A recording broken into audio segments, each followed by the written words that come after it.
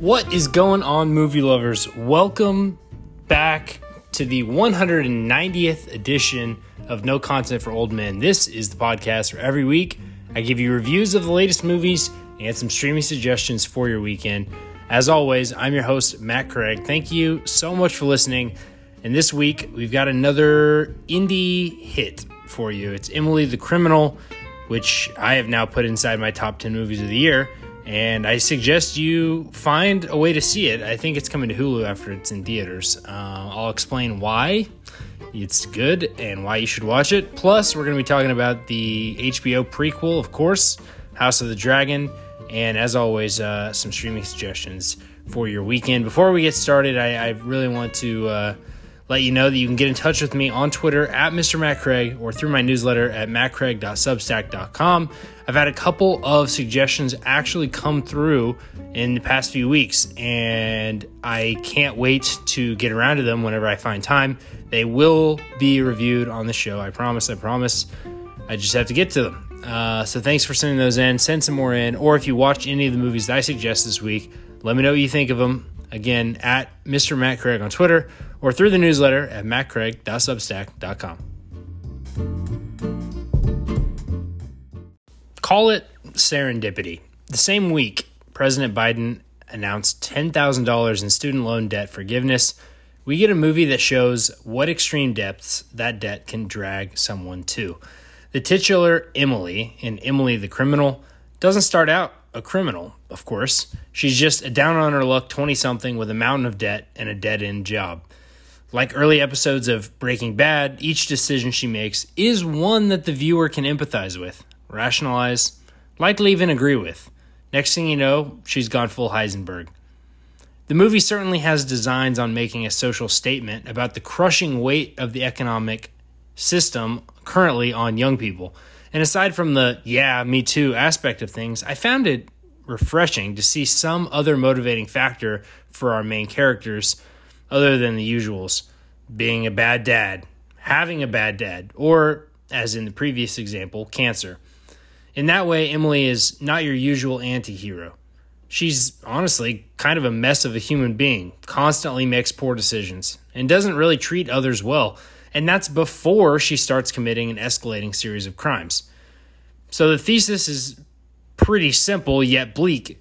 Money and respect can be had for this millennial generation if and only if it's pried from someone's fingers by force. It's a testament to the charisma of Aubrey Plaza that we as viewers continue to root for Emily through all of this. Quietly, Plaza has become something akin to what Steve Buscemi was in the 1990s, which is to say, the coolest indie actor on the planet. She has appeared as the star in an impressive slate of small-budget films. Ingrid Goes West, Safety Not Guaranteed, An Evening with Beverly Loughlin, Happiest Season, and her star is only ascending. Next year, she'll be the star in Season 2 of Emmy Darling, The White Lotus, and be a co-star in the passion project of one Mr. Francis Ford Coppola. In this, she's note perfect and gets to really display the full range of emotions within this character, who is at times vulnerable, at times intimidating, at times crazy, and at times charming as hell. One wouldn't dare call this a de-glam play for prestige recognition from the comically inclined Plaza, because she is both funny in the role and in a handful of scenes quite glammed up. It's honestly just one of the best performances I've seen this year. While the social commentary of the movie is juicy, one job interview scene where Emily refuses the offer of an unpaid internship will be burned into my memory for a long, long time. The essence of the movie is actually a stripped-down neo-noir. The world is bleak. The gender-swapped femme fatale is a mysterious small-time scammer played by Theo Rossi. And in the end, there's a big bag of money that everyone's gunning for. Like any good noir, no good deed goes unpunished. It's my kind of movie. The big hang-up with most independent movies is that they use all their good ideas in the first half of the script. But here, the movie's tension and pacing only ratchets up as it progresses, until it reaches a very real fever pitch. The two movies that came to mind while watching it were the Safdie brothers' Good Time for the anxiety-inducing escalation of action, and Kajillionaire for the movie's focus on small-time thievery and everyday life rather than some highly stylized heist. The ability to excel on an unflashy canvas like this has me very excited for what debut writer-director John Patton Ford will do next.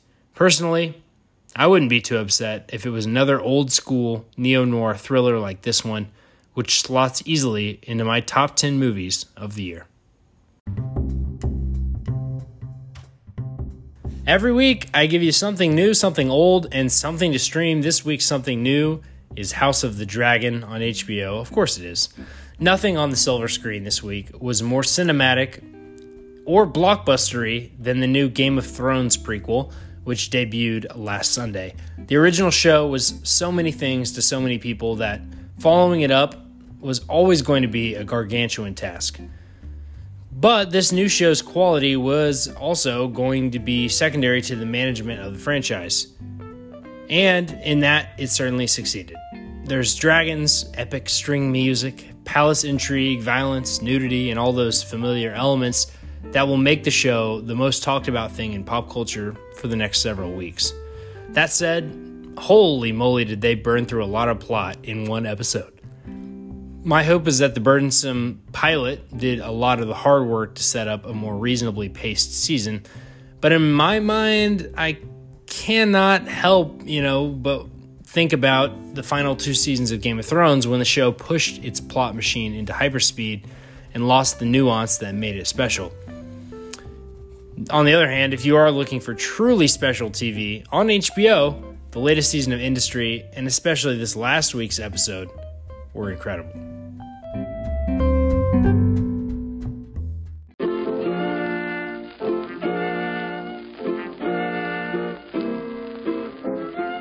This week's Something Old is from 1999, and it's called Go. Here's a great way to find new movies to watch. Pick out a movie that you love. Then find out something else the director has done, or the writer, or the star.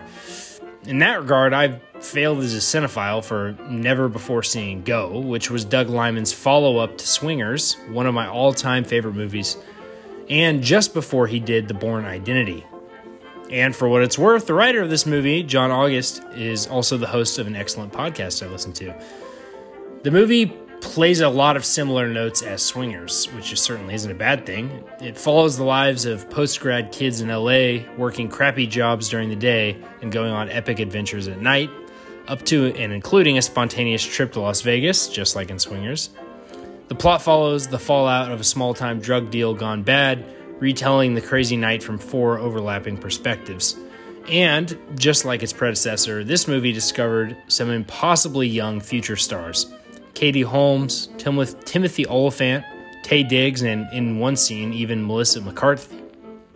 It wasn't as good as the 2 movies it's sandwiched between, but when you find a director you like, you tend to enjoy their style in just about anything and everything. Doug Liman is one of those guys for me. He also did Mr. and Mrs. Smith and Edge of Tomorrow, and if any of those movies sound good or you like them, check the rest of his catalog out.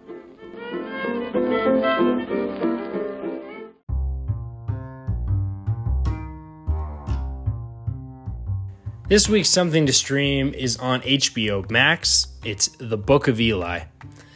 I got a little nostalgic this week for the era of cable TV movies when you'd flip around the channels and randomly get sucked into a movie that you'd never heard of midway through. That's how I got introduced to this post-apocalyptic thriller starring Denzel Washington, and subsequently, it became the movie that would always rope me in no matter what scene I was starting it from. You guys remember that viral TikTok about the stages of a dad watching a movie on a weekday? First he's like watching from across the room, then he's got one hand on the couch and he's watching a little closer, then he's on the couch watching it but going through papers.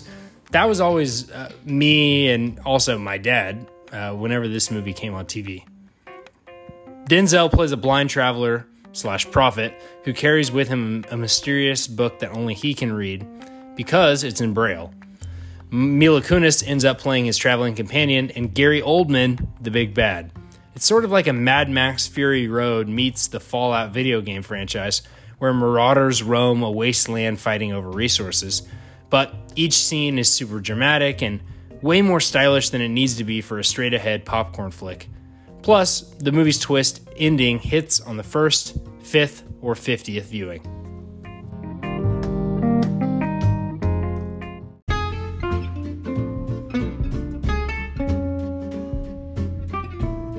Alright guys, that's going to do it for this week's show. As always, thank you so much for listening. You can get in touch with me once again at Mr. Matt Craig on Twitter or through my newsletter at mattcraig.substack.com. As always, that's where you can check out this week's trailer watch, which I think is for what looks to be an awards juggernaut. I'm calling it right now. It's going to be a Best Picture nominee for sure. Written and directed by Sam Mendes and starring Olivia Colman, who is the new Meryl Streep, at least in the Academy's eyes. For this next week upcoming, we've got, speaking of Mad Max Fury Road, the director of that, George Miller, his new movie, 3,000 Years of Longing, and also, speaking of Denzel Washington, the movie Breaking, which I don't know if you remember it, but I had it as trailer watch a couple of weeks ago, where John Boyega is literally doing like a Denzel Washington impression in this movie, and it's kind of like a Dog Day Afternoon bank heist sort of thing. So I'm going to be seeing both of those in theaters this week, Breaking and 3,000 Years of Longing, and we'll be talking about them next Friday. But until then, guys, I guess I'll see you at the movies.